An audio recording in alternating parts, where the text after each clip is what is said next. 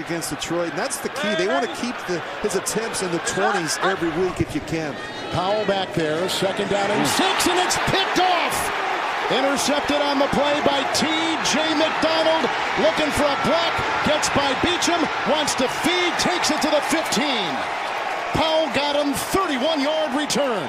This is important. Keep an eye on McDonald. He's going to move to his left initially, and then he comes back to his right. And what happens is Darnold doesn't see him. He thinks he's covering the tight end, but then he falls off, and he's going to jump the slant route.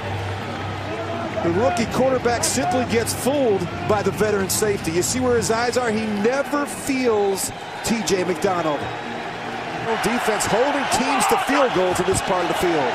It's Drake slithering, touchdown. Kenyan Drake, 6-yard touchdown run.